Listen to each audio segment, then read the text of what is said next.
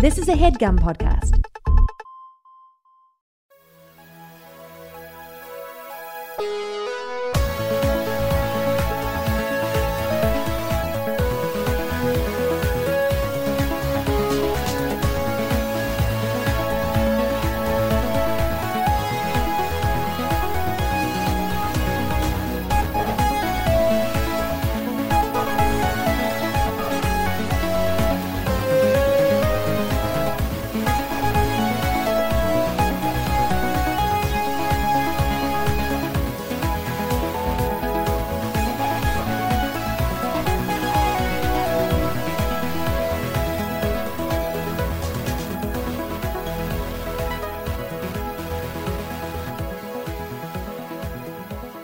Hello, welcome to MELR0210. Let's all put on our sunscreen and remain indoors because this is a quarantine sideshow where your favorite fucking bad movie podcast loses its goddamn mind every week by watching 90s television. Mm-hmm.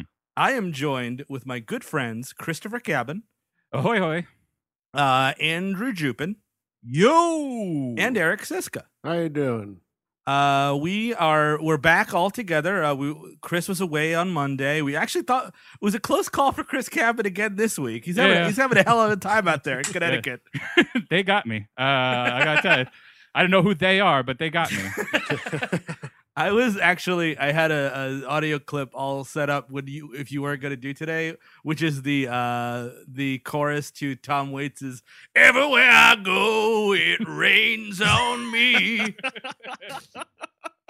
I thought you're the Travis song. Why does it always rain on me? Oh yeah, I remember that song. Totally. Wow, remember Travis? Also, remember Melrose Place, you guys? Because it's Thursday, and we're talking about Melrose Place. Today, we're talking about My Way, Season 1, Episode, I don't know, what is it, 7? Oh, Episode 7. Original air date, August 19th, 1992. Also, if you go to the IMDb, someone's having fun with the image graphic for this episode. Oh, the header, the one that it defaults to? Yes, because it's Courtney Thorne-Smith with her eyes closed mid-sentence. Like, what a shitty thing to do. It is fucking serious derp face. It's the funniest thing. I was laughing at it kind of while watching this whole episode. The best bit of trivia on the page for this episode is that somebody pointed out that this aired 2 days before the Ruby Ridge incident happened. That's on the IMDb. I didn't see that. There was some guy who just it got a lot of downvotes. Chris, 2 days before? I think, yeah. So August 21st, I think, is when it started. So the episode was so bad it set off the chain of events. Yep, that was the one. This guy was on it. Don't worry. Whoever this fucking poster was. I love that. So the only trivia I can see, which is something that people were pointing out to us on Twitter earlier, which I guess happened last week, but we didn't really notice it because she didn't have many lines. This is a Sandy-centric episode, and it's new Sandy. This Sandy ain't from the South no more, everybody. Dude, totally. She's now from just flat-sounding New Jersey. This is one of those things where it really fucks with you, because I kept on hearing the Southern accent while I was watching it. And I was like, mind fills in those blanks. Yeah, it's really fucking weird. It is bizarre, though. I mean, well, also for me watching it, just due to talking about her so much during this quarantine and doing the impression of her / the Zelda Rubinstein impression, whenever she's on the television now, like I listen to what she's saying, but in my head, all I'm hearing is, "Hey, y'all." Well, here's the thing. Guess what? We're not going to stop doing that. That was what the character was supposed to be. Yeah. And, it's more fun to do it that way. So this is, she's got the A story. Billy's got the B story. Wow. I totally had that reversed, by the way. Really? Yeah. I mean, we start with her, I feel. And she has the big moment towards the end. I think, she almost leaves Melrose Place, Andrew. I think that's got to be the A story. I guess so. I mean, the only thing I'd offer is there's more scenes of the Billy storyline, and it ends on the Billy storyline. It does end on the Billy storyline. And the C storyline is Michael and Jane, ? I don't know. I think we can all agree that the C storyline is definitely them, and that's nowhere else. Because it's like a total of like 45 seconds. It's incredible. And they come to some epiphany, which I don't even understand at the end of it. So we start with we'll do Sandy's storyline first, maybe the A1 storyline, and Billy will be A2 here, because it starts with her. It's her in a casting office. A very like weird, we're trying something out shot of like we're starting with her screaming and we're looking at her mouth. Yeah, it's kind of like the opening of Blowout. But it's weird because this like starting off with her screaming and we're like, yeah, Steve, like you said, we're like pulling away from her mouth and whatever, and you see that she's at an audition for a horror movie.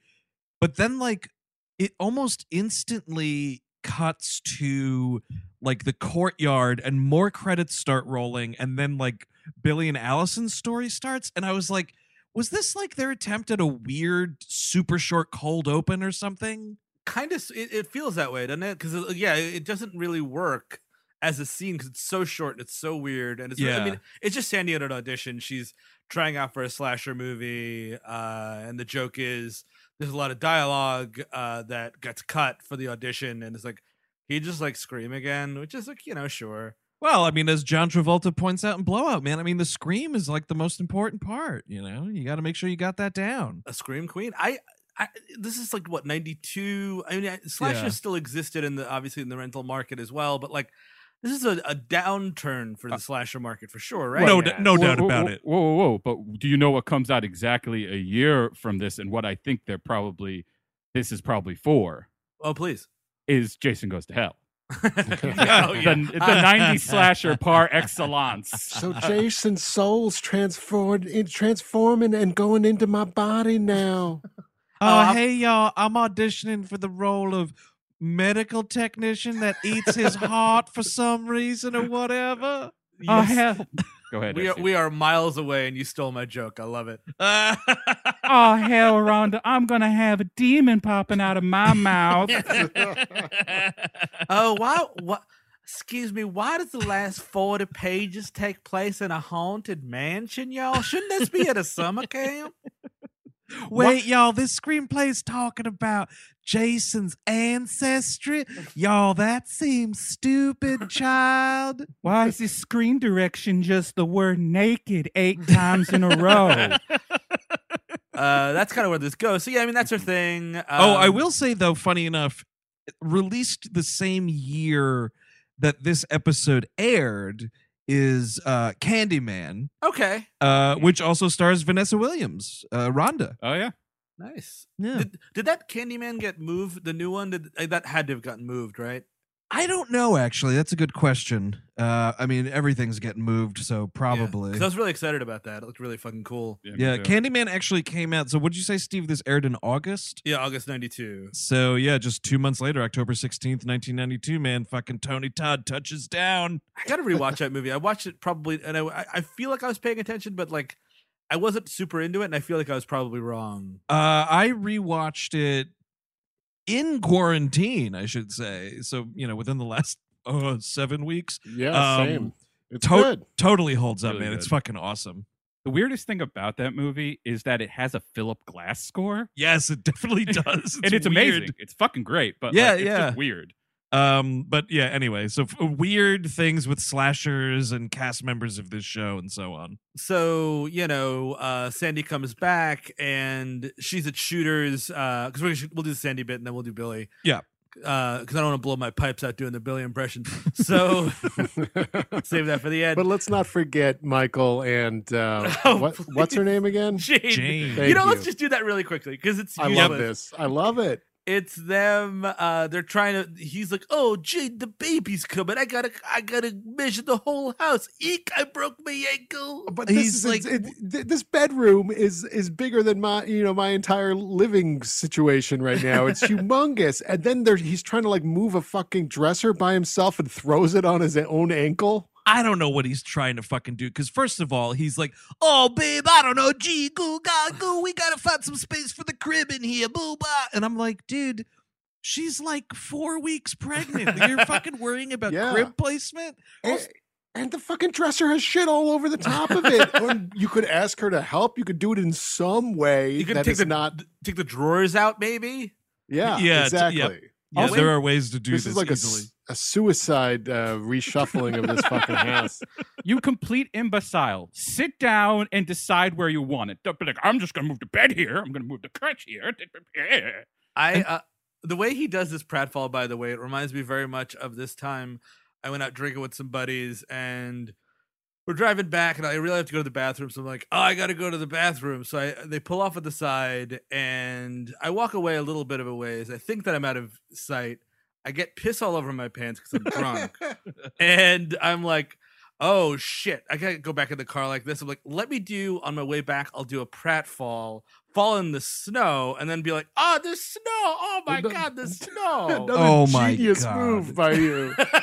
So I did this and I came back and everyone's like, why did you fake fall? And I was like literally nobody fell for it, which reminds me very much of how Mr. Mancini takes this prop fall. It does not look natural at all. Like, what are you doing? Why did you fall in the middle of your own house? But It's you like a fell bad- for it, Steve. You fell for it. It's like a bad like a high school play. Yes. And it's like two 15-year-olds playing a married couple and he's got to like fake hurt his ankle. It's so dumb. So he has to go to the hospital. He like sprains his ankle. They come in the Sandy storyline in the middle, which we'll talk about. But the only other scene, the only the two scenes, it's another hilarious. That one, this next one is the funniest thing I've ever seen in my life. This one has no. Listen, the only way this next part makes any sense is if their fucking house is haunted by a poltergeist. It's the same. So he's making her. He's like, "Oh, babe, I feel so bad. You're waiting on me hands and foot. Let me make you some lentils and peas." And He's like, oh, this is so good. You're going to love this. Let me just try to move it by myself with my fucking broken leg. He somehow drops it all over the fucking kitchen floor. The towel he was holding is now on fire. And that's where the poltergeist comes in, because what are we doing? How does this towel just burst into flames? Because he does a famous fuck up. And he doesn't turn off the oven before he takes the pot off. Yeah. He leaves it on, and he just turns. And he's like, "Oh my God, fire exists!" Yeah, this is Melrose, and of course, stipulation aside here, this place has been haunted by my great grandfather. As my master Lucifer has said to me, I have to keep all flames on all ovens at least 3 feet high, even on low. This towel just bursts into flames. And then Jane comes in, and there is lentils everywhere. It's a huge mess. I was laughing at this mess. It reminded me of that state sketch you ever remember? And the Popes are coming over in 20 minutes. Yes. And wow. And they're trying to like eat cleanly in their nice white suits, and they just basically destroy the stage. Yeah. That's what this looks like. It's like when Kevin is carrying the chili in the office and he fucking spills it. I mean, it's that kind of a pour, dude. And she bends over and she's just like, well, you know, it's all right. I'm just going to go get a couple of quarter pounders. Well, it must have been the ghost of Melford Rowe the first. Yeah. Or I thought you were going to say his grandfather was actually Louis B. Mayer. He's cut up on a movie set. She does say at the end, all right, I'll just go get us two quarter pounders. I'm like, oh, well, what are you going to have? Yeah. I mean, honestly, yep, exactly. So, Jane, you're not eating tonight?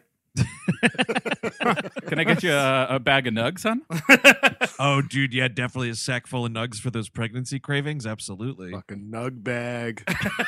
So, and the third and final scene of this non-story is she's like, oh, hey, Michael, I'm making dinner, pasta alla Mancini. And he's like, oh, babe, you always know what to do. Cook me dinner. Question in this part, they know the sex of the child somehow already? Great point, Eric. I think that's a thing where they're just saying it. I thought about that too. Like, oh, he's going to love you. He's going to admire you, Michael Mancini, doctor guy. Maybe it's one of those things where she's like, oh, fuck, like he's going to be furious if this isn't a boy. That's the move. Because he's one of those fucking people. You know what I mean? Oh, Jane, I already have a telepathic connection with the child. Oh, no, Melford Rowe has taken it to the dark dimension. And mother to me. Oscar! Oh, dude, yeah, you're exactly right, Eric. Melford Rowe exists only as a painting. And Yes, exactly. he comes out to collect rent occasionally to bring it to hell with him, but Oh, he You comes just- out of the painting? Yeah, to collect the rent. Gotcha. Oh man, we I'm got to liking get this. him and Malachi Throne. We got to get these two together. Oh, do not. That's how. This is the way the world ends, with a handshake, my friend. So, and that's their story. So, moving on to Sandy, who again, no accent in this, she's at Shooters. Jake, I mean, this guy is a shitheel to beat the band. He walks into Shooters. She's got a tray of beer that she's serving to all sorts of different people, and Jake's just like, yoink. And she's like, that's not yours, child. He's like, it is now. Yeah. Oh, did you lose your job? Sorry. What a lovable rogue. Again, I mean, this we've talked about this extensively on the air recently, I feel, speaking of sack full of nugs, but it goes back to, the decorum around visiting a friend at work. And I'm also speaking now to Billy, who drops into Allison's place of work quite a lot this episode. Also, like, when you're visiting a friend at work, man, you have to be acting like you also have that job. Yes. You know what I mean? And like Yeah. for Jake to come in and be like, hey, yoink, glug, glug, glug. Like, I mean, it's insane. And I'm sure Sandy is like, his bill every night is probably like 25 cents, and it's a wink and a nudge, but you got to keep that shit low. That's how it works when your friend works at a bar. It's like, you act like a regular customer, but then they hook you up at the end. Absolutely. And then you tip the shit out of them, which I'm sure Jake does not do. That's why you read my mind, Steve. Exactly. Because thinking back to the days we had a friend of ours worked at a bar downtown, and we would drink for free the entire night, like 5 of us. And then you throw him a bunch of money, and that bar went out of business. So Very quickly.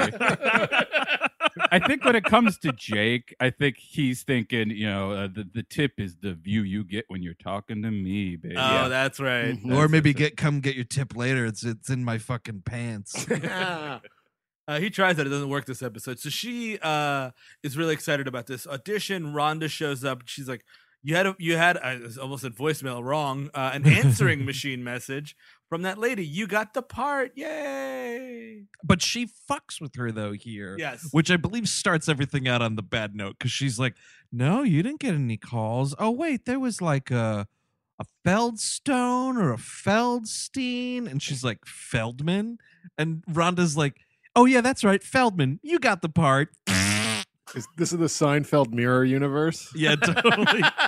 Like, meanwhile, this poor woman is like waiting for this callback. She's like, doubting herself, doubting her acting ability. And this roommate friend of hers is supposed to deliver the message. And it's like, oh, I'll deliver that message, but not before fucking with this person for a few minutes. It's definitely not like Sandy fucks with people constantly, like in literally every episode. So she gets the part. She's super excited. It's she's trying to, and this is a Melrose Place staple of bad roommates, and nobody knows what a common area is for. No one knows how to fucking live with another person. It's sorry. insanity. You're all in your mid-20s. Figure it the fuck out. You're all in your mid-20s. All of your bedrooms have doors on them. Exactly. Let's do something here. Sandy, if you need to run your lines, if you want to read your lines, you want to focus on those, go in your room and close the door.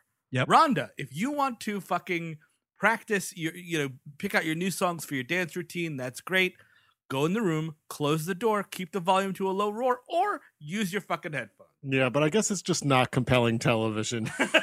That's fair. If everyone was just sitting in their room, Yeah. not conflicting with one another. That's what yeah. everyone's doing now at Melrose Place. Right.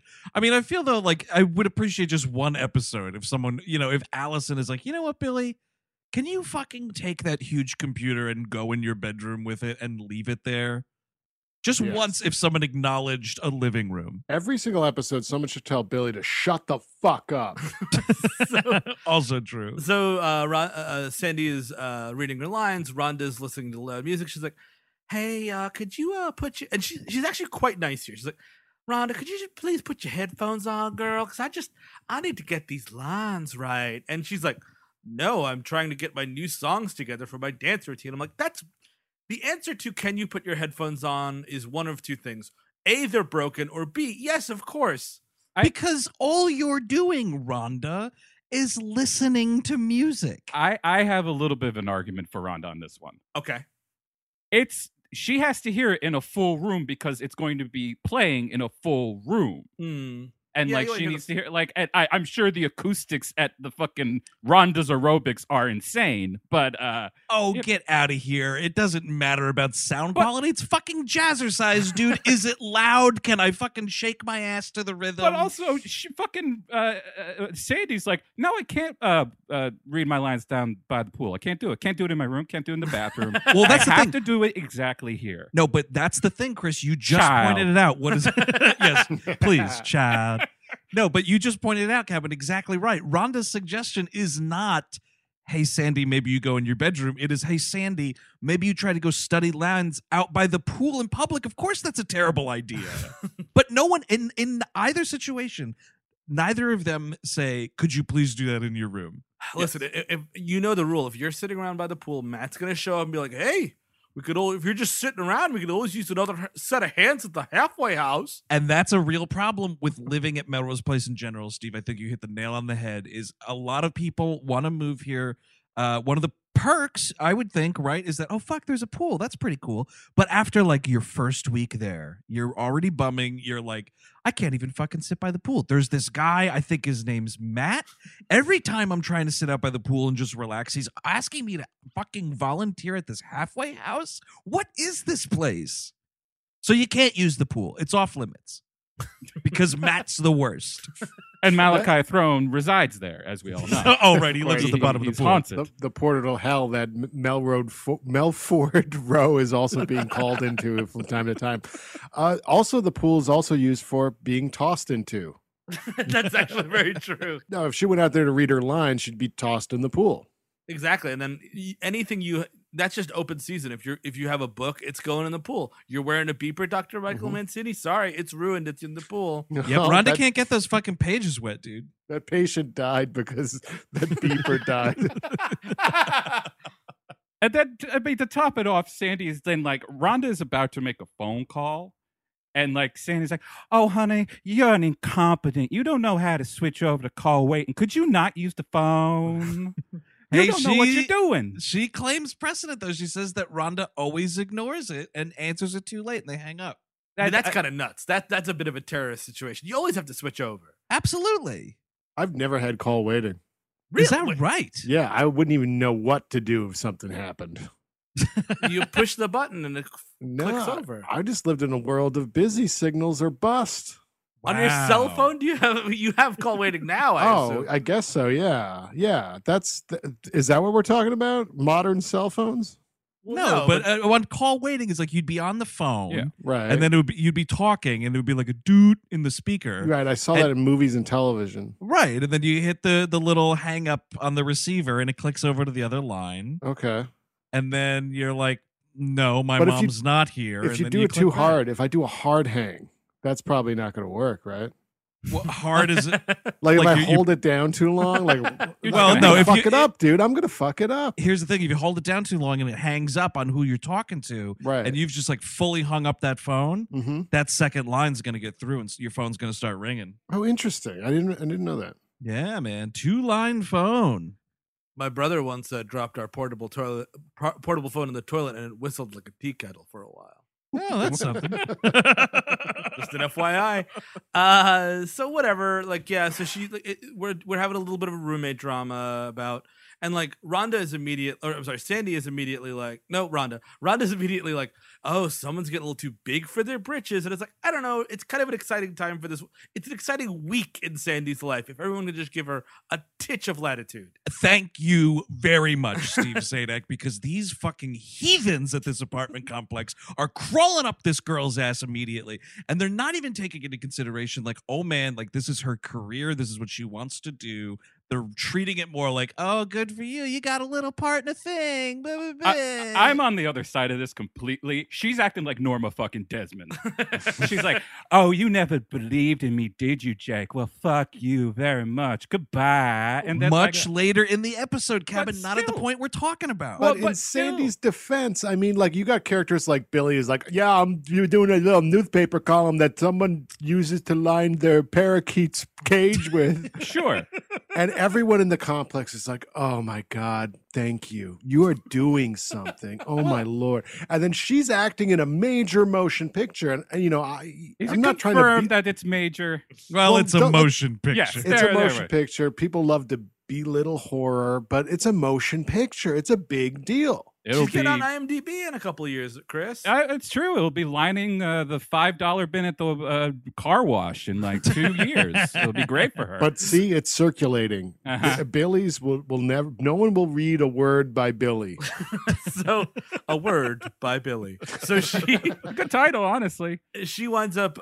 She's got it's kind of a weird way she puts it. Like the casting agent is taking her out to a party. It's a party in the Hollywood Hills, y'all. I'm gonna get murdered tonight.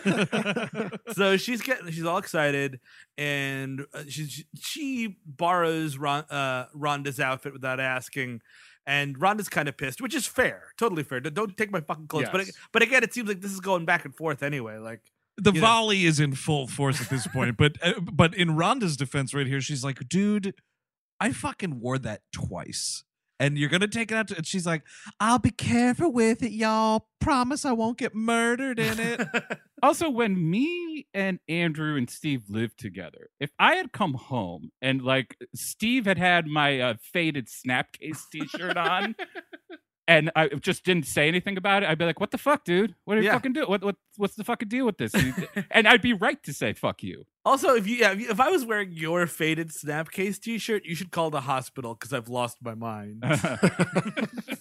Also, you'd be swimming in it. Yeah, a little bit at the time. You would need to get the guys with the white outfits and the butterfly nets, just because it's a sign of a much larger problem. So she's on her way out, and in comes the entirety of Melrose Place. Mostly it's Michael, Jane, and Matt, of course. It's everybody who doesn't have anything else to do on this episode. Exactly. And they've got a cake and balloons, and they're like, and it's a nice gesture, but it's like just the wrong timing. It's a nice gesture, but like it's going overboard, man. And they're like, yeah, we're throwing you a party. She's like, well, I have a date. And he's like, bring him along. And it's like, well, no, we're going somewhere else. And he's like, oh, okay. And like, and then she's like, the casting director's coming over here. I don't want to see fucking balloons. I want to play this a little bit cool. And Rhonda's like, you know what? Just forget it. Just say it was my birthday or something.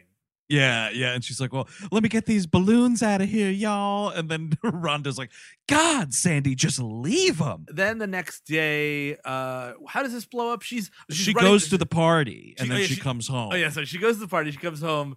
And she is laughing like fucking Frank Gorshin on the set of the Batman show, man. I don't know what gas she was gassed with, but it is terrifying. It's eerie laughing. It is, and I think the thing here, at least I wanted it to go this way, and it doesn't. But I was like, oh, this week's lesson is Sandy learns not to do cocaine at Hollywood parties. Yeah. I seriously thought she was like drugged out of her mind. Yeah, I think she's supposed to be drunk or something. I was expecting one of like the casting director or one of her producer friends to like hit on her really aggressively, like to have the Allison storyline from the beginning of the season. Yes, right. And that just doesn't happen. She just comes back like I literally was Norma Desmond. Like, you don't know what it's like yet.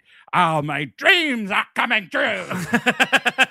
You would expect it to be a bigger moral quandary than should I be nude in a film, and that is like a big high stakes moment for Sandy in this. Well, it would be high stakes for me, dude, if I was asked to fucking show my cock in a movie against my will and I didn't want to do it. That'd be pretty high stakes. Sure, but I mean, whatever, man. So Jake is like, hey, wanna fuck? And she's like, not really, because we don't go out and like, I mean, she kind of shoves it in his face, but let's be honest here. This entire season, Jake has been going up to Sandy, letting her smell it, like, oh, I'm fucking this high school girl. Ooh, I might be fucking Allison. And now all of a sudden, it's like, want to come into my room? And she's like, nah, dude, you had your chance, Jake. No, you had your chance. It's great. It's great to do a power move against this guy, right? Absolutely. He's gotten everything he's ever wanted, except for a job or money. Now, but the thing right before this, though, is I think speaks to Chris's Norma Desmond idea here, because Jake's like, oh, that's so great. You got a part. I always knew you'd make it. And she's like, don't lie, child. I know what you thought. Like you always thought I'd be a fucking washout, spit out the back of the porn industry He kind probably of thing. he probably did. Oh, he definitely did. They all did. That's the thing. That's why you know what? Sandy's right. Fucking lay waste to this fucking place. The smartest thing she ever does is in the next scene when she tries to move, because she's running lines with Rhonda, and Rhonda, it's like it's your classic thing where it's not even at all in what we see later on, but it's like, you're going to get exactly what you deserve because you treat everyone so horribly. She's like, that ain't in the script, y'all. And she's like, I guess I got carried away. And then they start like sniping at each other. And she's like, could you not do this? I'm literally about to go to the biggest job of my life in hours, and you're throwing this shit at my feet right now. Not a good friend move. Not the time for it. And she's like, she does the whole like, you've changed and all of this. And it's like, listen, nobody, especially Sandy, asked for that party, Rhonda. I know that your ass is burned about that, but nobody asked for that. The party is the stupidest idea in the entire world. Like that you shouldn't, for that little thing, for the stabbing no. Yeah, I at least don't wait get it. until like filming has been successful. Or- like if she's got a wrap on the movie, Yes. it's like, oh, she wrapped her first motion picture. And- That's awesome. And the argument, Rhonda does have a point, because she's like, look, I'm going to be your friend, but I'm not going to be a doormat. And Shandy's response to that is, oh, well, then I guess we're not friends then. Yeah. I'm sorry about that, honey. I can't walk on you constantly. Fuck you. Also, if you're doing the party thing, it's got to be like, hey, Sandy, are you free Saturday night? Oh, why? No reason. Just be here Saturday night. That's the way you do that shit. Because the way that she actually does it, Steve, good call. It actually starts the whole Sandy reaction to the party off on the wrong note, because she's like, oh, no, child, he's here 10 minutes early. Oh, I'm not even dressed yet. Rhonda, can you get the door? And Rhonda's like, no, you get it. Because she knows that the people are at the door. And Sandy's like, Rhonda, just please get the door. I'm just not dressed yet. But then she's like, she doesn't understand it. So she just goes to the door angry. So the emotion she's feeling is like anger and frustration when she sees these people, compounding her nervousness about this party and the role and everything else anyway. So the whole thing, like, Rhonda should have found a better way to be like, oh, you know what? I'd really love to go get the door, but ooh, I got to go take a shit. There you go. Always, always, always the reason. Just go with it every time, folks. So Sandy's just like, look, I guess I'm moving out, child, if we're not even friends no more. Bye, y'all. And this is exactly the energy I want to bring to set. Thank you so much, Rhonda, for being a good friend. I'm in a great mood to fucking get murdered today. Oh, you don't have anybody else to take my place? Bye. So she does go to set. We're having a little bit of fun this week on Melrose Place, because we're pretending, we're not telling you we're at the scene right now. It's just Sandy in a bog walking around. And of course this overweight miner comes to grab her. Yeah. It's My Bloody Valentine for sure. I think we were all just about to say the same exact thing. Yeah, you can't use a fucking minor as your character, dude. That's an established horror villain. Right. That's like if like a guy in a hockey mask came out, or Yeah, it's like a less obvious version of that. But like, you kind of know immediately though, Steve, because she's like in a forest out of nowhere. Yeah, it's fair. And she's very much dressed like a camp counselor, Friday the 13th type character, like the fucking Daisy Dukes and a button-down shirt that's tied off kind of a thing. She sees a dead body, and then she's faced with the fat killer. I love when this guy eventually takes off his like mask, and they're behind the scenes on the set, and he just looks like a heavy Kane Hodder with the mustache. Kate Hodder if he never hit the weights. Yeah, it's like Kane Hodder on the off season, on the convention circuit. Candy Kane Hodder. Good old Kit Kat Hodder. Yeah, exactly. He fucking kills Twinkies. You'll never be ready for the fat killer. You'll be out of breath when you meet the fat killer. Get ready to go on a diet of blood with the fat killer. You may think you can outrun him, because you can. It's the fat killer.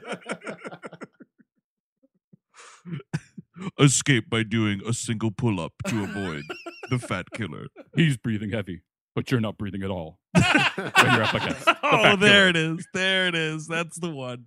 That's on the poster.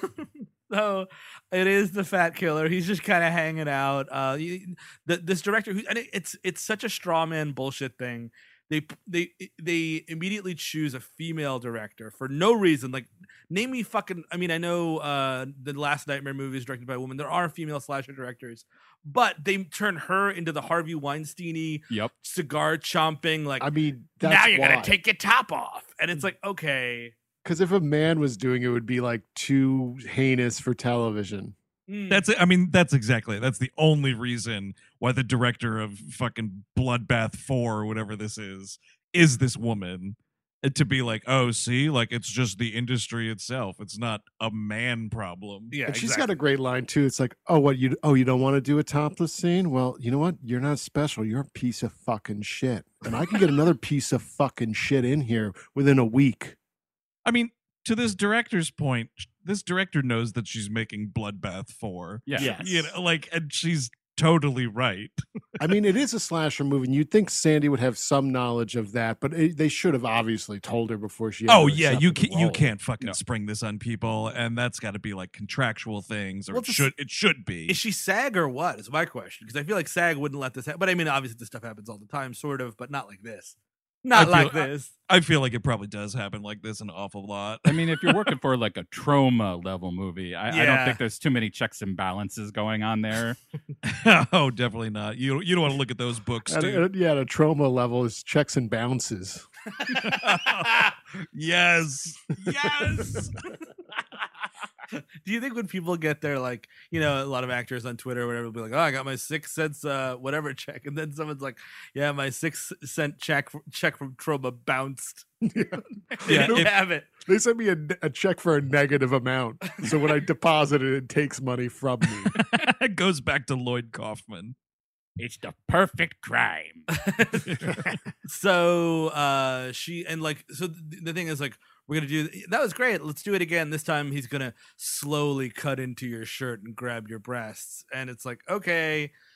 She's really uncomfortable. She doesn't want to do it, but then she gets talked into it because this woman kind of bullies her, and then she does it, and the guy's like cutting off her shirt very slowly, and then we cut. You hear the director too, like giving like direction to the guy playing the killer, The fat killer. And then like back to directing Sandy, and she's like, that's right, yeah, just let those tears keep flowing. Yeah, and dude. you're like, man, Okay, oh, man. female director. That's how it is.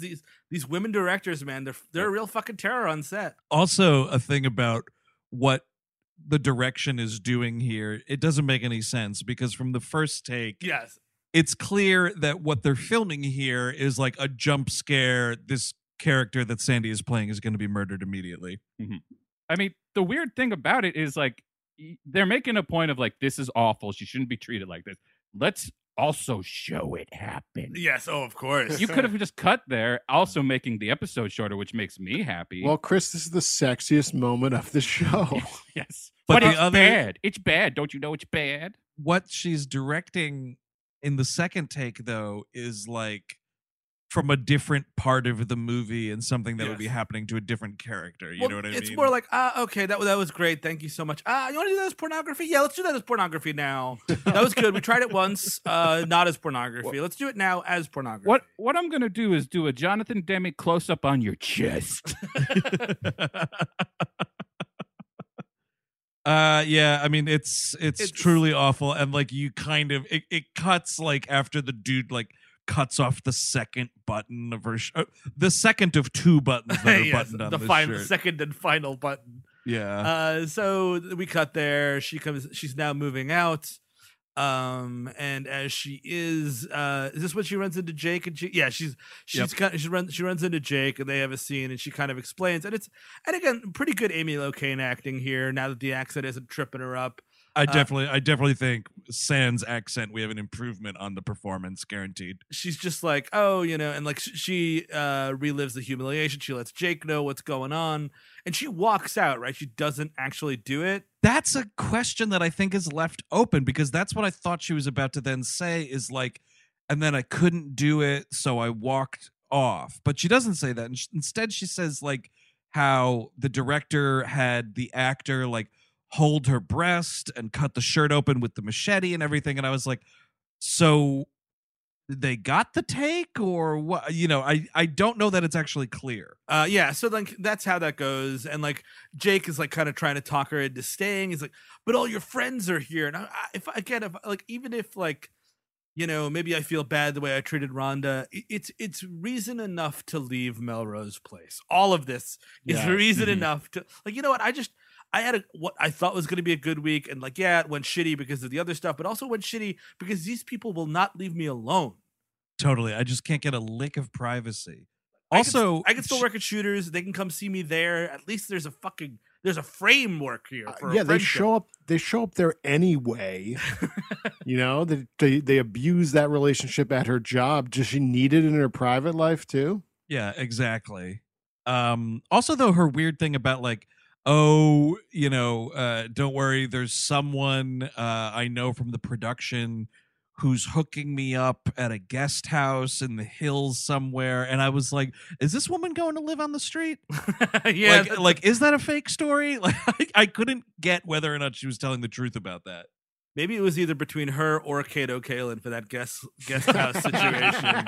You don't know. You didn't know who was going to get it. Right. That's it's actually true. A long-haired blonde. Either or. That's what the... One who appears to like surfing and one who does not. So whatever, she winds up staying at Melrose Place and everything works out, right? She apologizes to Rhonda apologizes to her, and like Rhonda even says like, you know, I got a little jealous too. I'm like, oh fucking course you did, Rhonda, because your wheels are spinning. Remember when you turned down that dance troupe for no reason? Exactly. Excuse me, Rhonda. Like, this was just what, last week we were talking about this? That's what's killing me about this is the only people they encourage is Billy. Everyone else is like, no, you should feel bad about trying to succeed at life. Maybe because Billy is the one they secretly definitely don't like. So they're like, oh yeah, let's encourage this guy so he gets a solid career, gets successful, doesn't need to have Allison as a roommate anymore, and he can fucking leave this place that we all treasure so much. Or we all know he's so fucking talentless he'll never do it. Let's just keep pushing him so we look good, and when he fails out, he fails out. That's true. And bonus points if he winds up face down in the pool. Fantastic. Malachi Throne fed again. So that's it. We've been teasing it. Everyone, you know, the Throne heads out there are going nuts waiting for this storyline for weeks. So this is, I mean, that's Sadie's thing. They make up, everybody's happy, blah, blah, blah. She didn't fuck Jake, but Jake's looking out for like a big brother these days, yada, yada, yada. Should be off the show in 3 weeks. We're going to go eat. They end with like eating cake together. Oh, that's what let's pig out, child. So, hey, y'all, you got any cake left from that party I hated? So, where are your balloons? I love those balloons. I'm sorry I said that. Hey, who wants to watch my pornography later? Jake raises his hand. So we start off, Allison is cleaning. She's up Billy's. Everybody in this, you guys need to fucking break up, dude, because either fuck or break up. Because she's up his ass like, where have you been? I haven't seen you. And he's like, I don't know. I had a dark night of the soul. I kind of just walked around a little bit. And she's like, Billy, this is LA. People don't wander. I was like, Skid Row has something to disagree with you about. So whatever. She, you know, they gotta have a little blow up about, you know, Billy has some short story idea on a cocktail napkin. Fucking put it on like a piece of toilet paper and then like fucking soaked it in red wine or something. And yeah, then did you get a look at this thing? It looks disgusting. Why would you ever keep this? Unless it was covered by additional garbage after she threw it out. Allison, I had an idea for a short story. It said beginning, conflict, and epiphany. You can't throw that out. It's a killer idea. It's so important, too, because the newspaper shuttered. The free newspaper is gone. His column is gone. Oh, yeah, dude. He says it went under. And she's like, what? How does a free paper go under? He's like, I don't know, Allison. I'm not a newspaper scientist. Allison, I had this great idea for a movie called The Silence of the Sheep, where a young FBI agent gets with a catalytic killer. Billy, you gotta stop coming up with ideas when you're sitting right by my video shelf, bud. So he's like, well, fine, forget you, Allison. Bye, go to work or whatever. So she does, and Billy gets a call from his parents like, hey, we're all excited to see you this weekend. You and Allison both. They're like, oh, fuck, it's that weekend. So he goes to her place of employment again.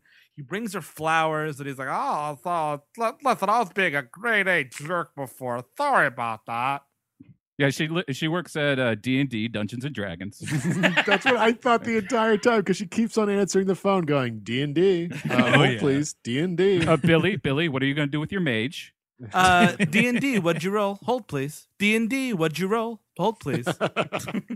D&D, Andrew doesn't know how to play it. Hold, please. Well, I don't know if you don't have enough XP points to beat the dragon. I don't know what to tell you. I honestly don't know what to tell you.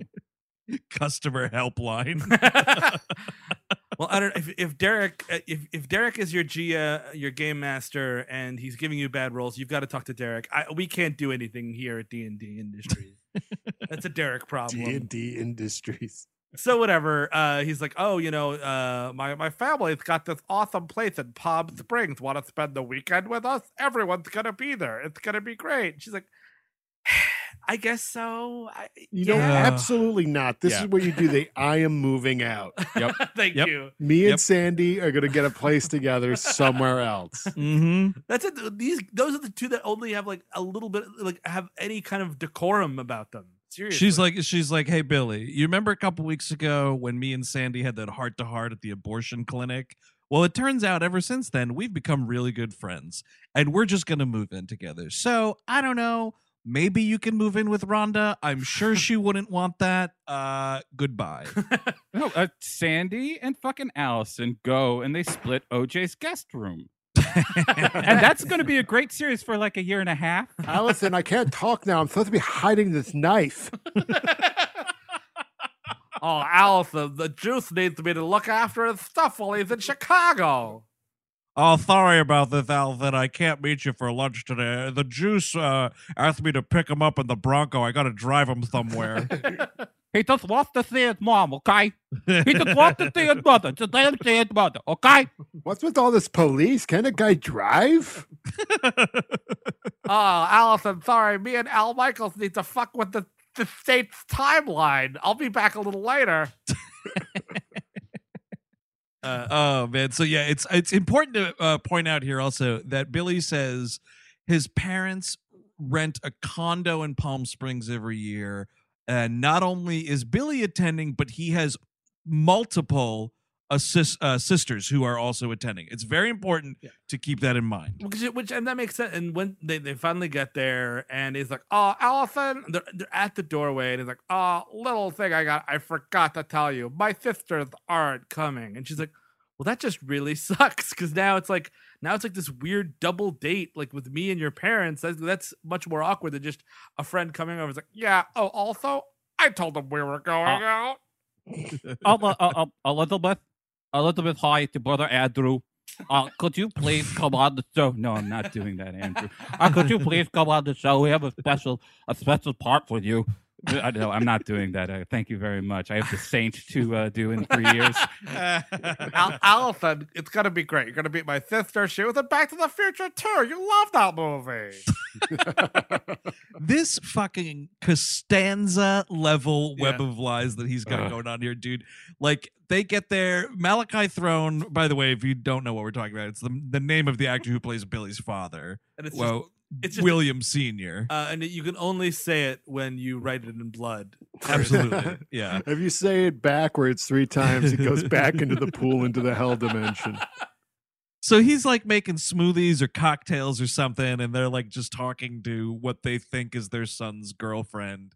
And then it also comes up that he has fucking told his parents that not only are they dating, but that she works for a literary agency. But the literary agency that sold his script? Oh, right. Yes. It's all, none of it makes sense.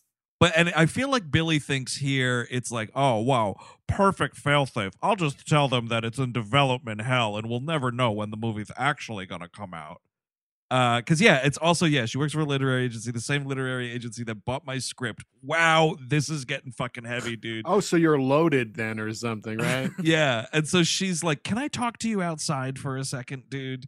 And she fucking calls him out on this. And in the biggest asshole line I think he has had the entire series so far, he's like, Allison, you should be flattered. And I'm like, dude, what are you talking about?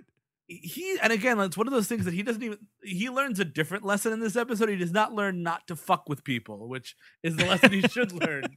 Yeah, stop using your friends like this. Allison, you should be honored. This is one of my wackiest schemes. I choose to include you in my wackiest of harebrained schemes yet. So she's like playing along as best she can, even though the lie keeps moving. And it comes to pass that Billy's dad wants him to take over the furniture store. He gave him a year to not do that, but now it's come time to do that. This dinner scene, my fucking God. It's straight out of Todd Solondz. Malachi Throne is over there saying it's the good genes that make you talented. I'm like, holy fuck, dude. It's pretty serious. And again, Fucking Dr. Eugenics over here. We should say this dude's voice beats the fucking band, man. It is velveteen and awesome. It's so great, dude. His voice is so great that I was thinking about like looking up latter in life Malachi Throne roles just so I could hear him speak further. Because he doesn't have a ton of lines in this episode. Well, you know, once you get to hell, he's probably like the boatman or something. Sure, yeah, like the devil likes good soothing voices. It's like him, Leonard Cohen, Exactly. Nick Cave. He's on retainer. Yeah, Michael Jackson. Oh man. They have a fax machine in hell now. So look, whatever. She goes to bed, and he's hang on. Before we get out of the first night here, this is why I was talking about. He says that the sisters aren't going to come after all or whatever, because the two of them are forced to sleep on a fold-out couch together is the thing. And if this condo was originally supposed to sleep like 3 different siblings and partners, why are they sharing this fucking couch? Well, because Elizabeth Shue was in Adventures in Babysitting. She could get a hotel room. I mean, it's just insane. And also, Billy, god damn it, dude, Billy Campbell, you fucking son of a bitch. Allison is like bundled up with like pajama pants and her bathrobe and slippers on, and he's laying there fucking spread eagle in boxer shorts like, Alvin, I promise, no funny stuff, just come to bed. And I'm like, dude, if you are sharing a fucking bed with a platonic person where there could be sexual things going on, you gotta fucking at least put a shirt on, put t-shirt, pants on. Yeah. He's like laying out, dude. He's fucking sunning his taint. The mouse is gonna come out of the house, okay? Yep, fucking exactly. boxer shorts like that. Forget it. 90s boxer shorts without the button. I didn't see a button there, dude. Nary a button to be found. So whatever. That all happens. He explains that his dad is really pushing him to take the business over, and you know what? He's just gonna do it because he's a fucking pushover. Also, the thing that we don't say in this episode, which absolutely is happening, Billy's getting money from his parents. Can we just fucking stop already? Yes. Can we just fucking stop? Because Also, that's his whole plan, right? Because he says like, okay, my parents said I could have a year to try to do the writing thing, which also, anytime you're doing like a career goal thing and it's like, I'm giving myself just a year to do this, and then if it doesn't happen in a single calendar year, I'm giving up, bad move. Because it's never going to happen in the first You've already year. given up. We get this full like story of William Campbell Sr. and like his life and everything, and all we get of his mother is, I'm good at sauces. I've got a talent for sauces. This mother looks like the fucking old lady from Brazil, though. You get a look at the smile on this woman.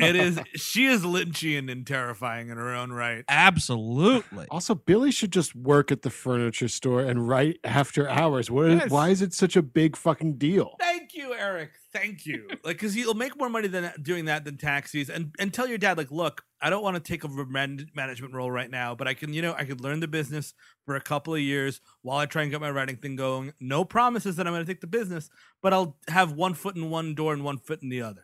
Exactly. And exactly. This gets confusing because Billy acts like he left home to go to LA to make his fortune as a writer. And I'm like, the fucking furniture store is in LA. Dude, it's right down the street from Shooters, probably. What the fuck are you talking Yeah. about? Well, he said he was from the Valley or something. Well, we pretend in this Beverly Hills 90210 universe, this is still the extended universe, Chris, that Mhm. all this stuff is miles away. Beverly Hills is its own fiefdom on a hill, and then you have to fucking take a boat to Melrose Place, and then you have to take a fucking boat to Models Inc. or whatever. Like, it's the same fucking 9 blocks. It's I wanna like the see Keys. I want to see the fantasy novel map of Beverly Hills and Melrose Place. Just all the borders, the craggy mountains that are in between. Yeah, exactly. And there's a fucking giant evil tower where a Malachi throne resides and sells furniture. Jesus Christ! Did you know that Beverly Hills has a king?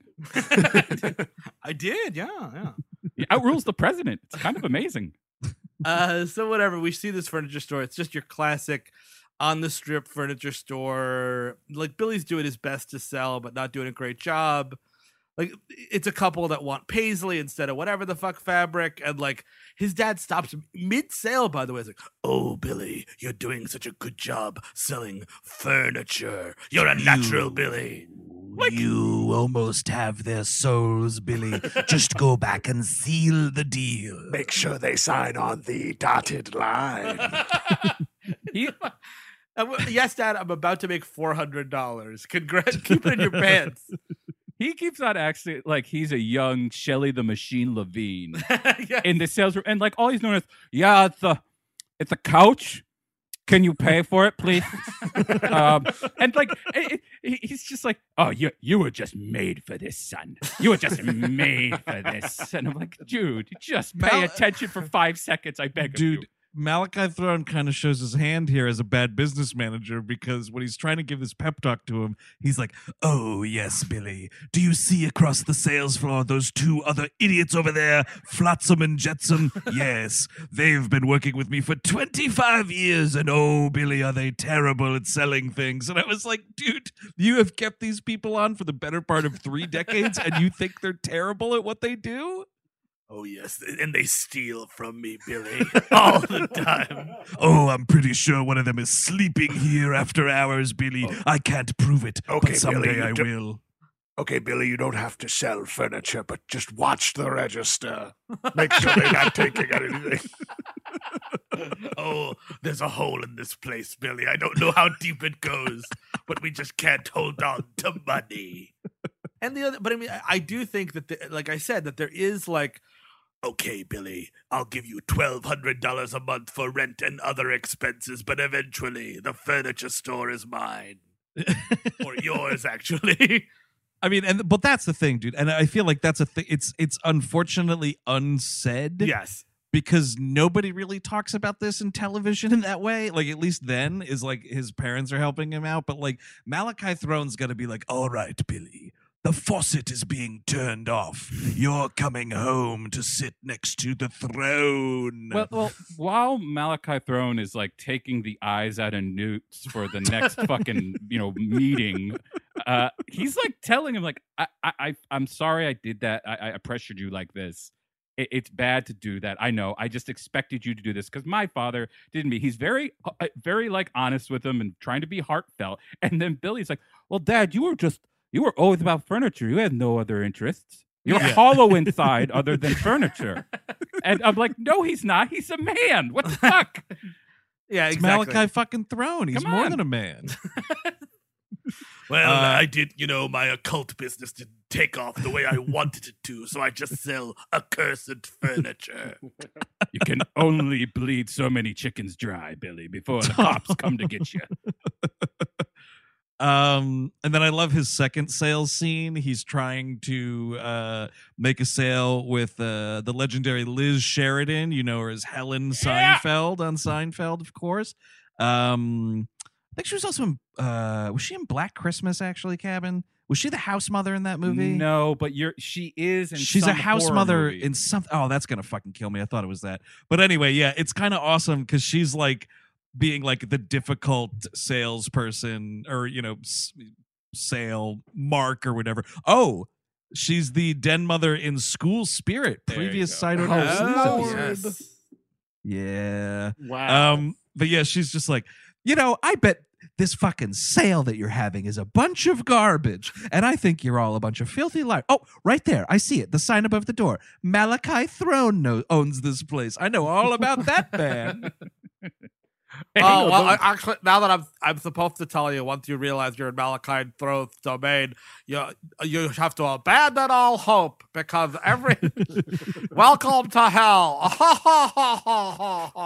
It just cuts to Malachi Throne. He says, "Explodio," and she bursts into flames. That'd be pretty rad. No, Billy, you have to go from the gut. No. So he gets into it with Mrs. Seinfeld and like kind of just tells her to go fuck herself, which is pretty funny. Her a bitch. It's crazy. That's Not to her unreal. face. Not to her face. Well, to thank be God.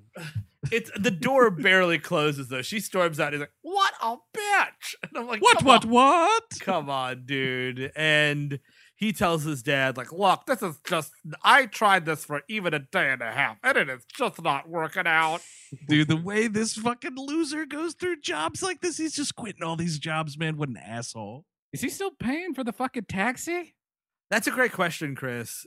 The cab is not mentioned in this episode. I don't know. They left it all alone. Well, you'd think he'd have to like trade off with another cabbie, right? I mean, Oh, he's into Yeah. that business. So then, yeah, I guess. Well, yeah, it's not like he doesn't own it. It's not his car. But I mean, like, yeah, but to Chris's point, like, did he quit? Did he not quit? Or is he Right, like, yeah. who the hell knows, right? And He who the just hell gets cares? through life, man. He just gets through life. I'll just work for Satan now. But yeah, he tells his dad, like, this is not for me. You can't push me into this, blah, blah, blah. The dad's like, I guess fine with it, whatever. He goes home and it's like, now, because Malachi Throne is like sitting in the office, like he's in the store, like all the lights are off. He's doing the books or something, like looking at the receipts for the day when they have this conversation. So I was like, okay, it's after closing hours for this store. So like post, 8 o'clock, 9 o'clock, something like that. Yeah. When Billy comes back to Melrose Place, Allison's just outside barbecuing in the dark. Yeah. I don't know what's going on here, You man. never had They a get- midnight burger?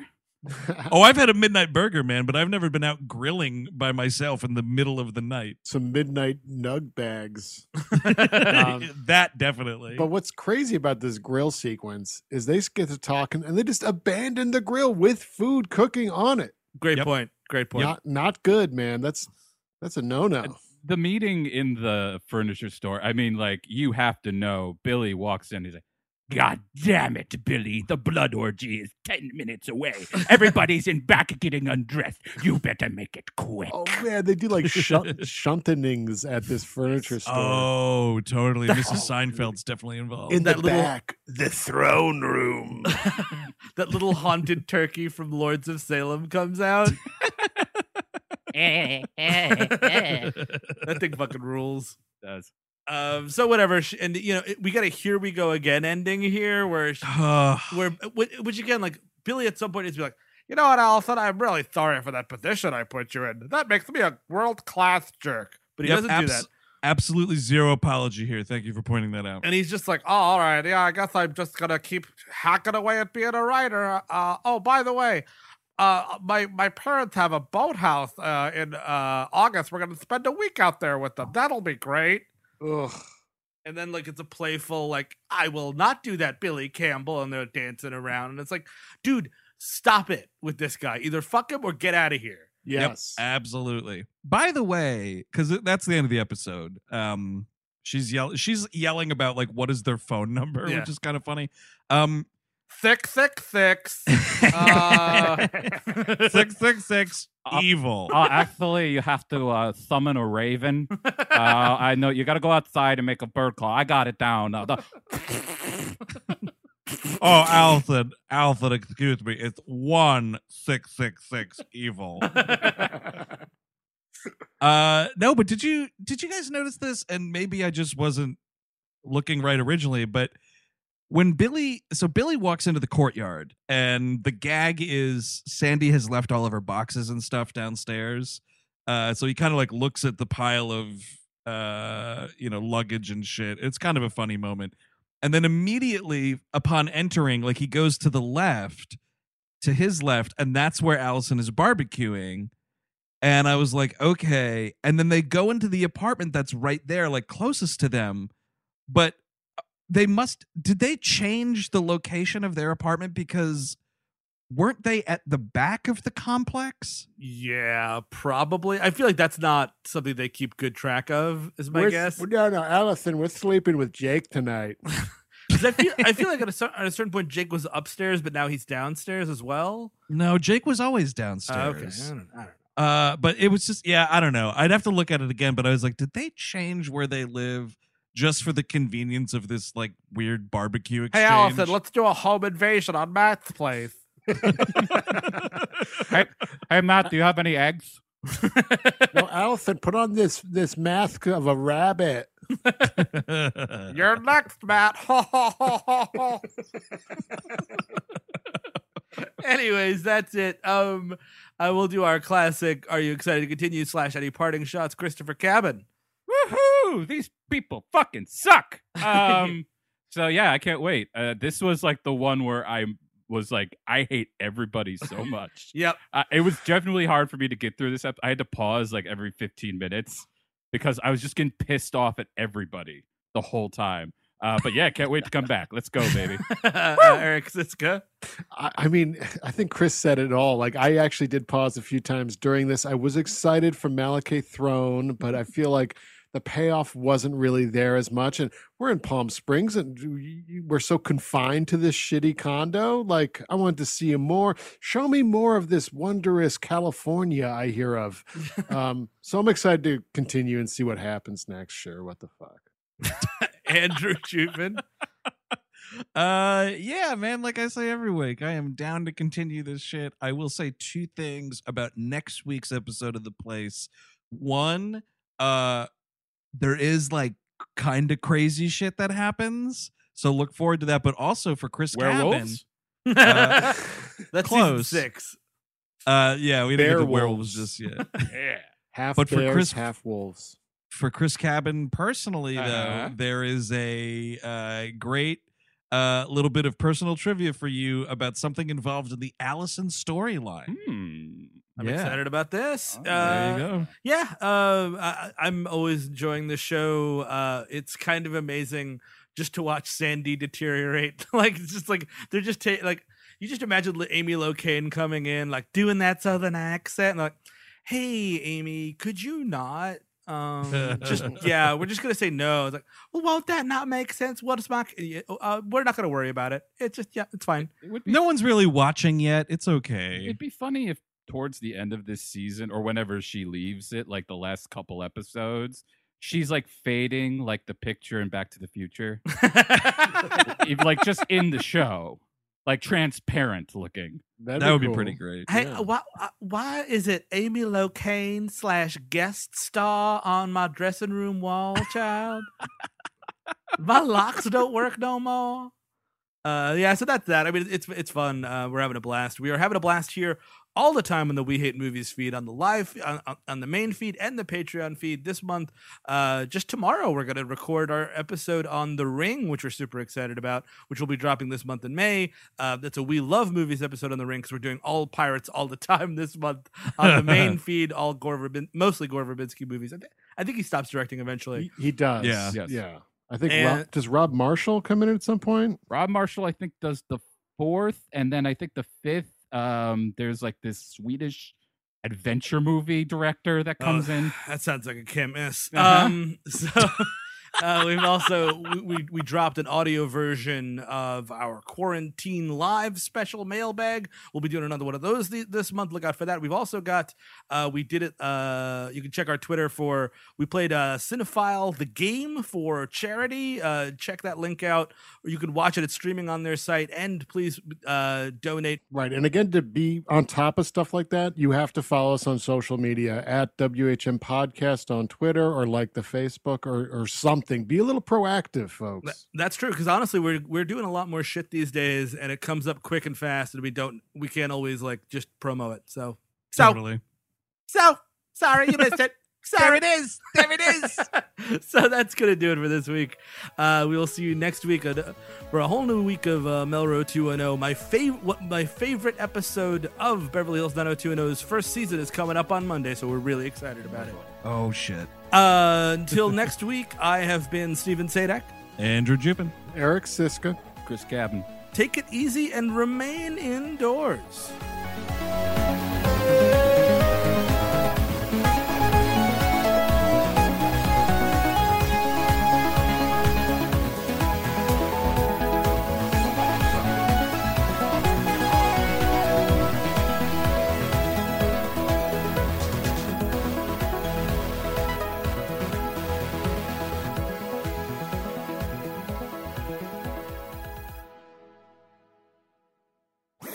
That was a HeadGum podcast.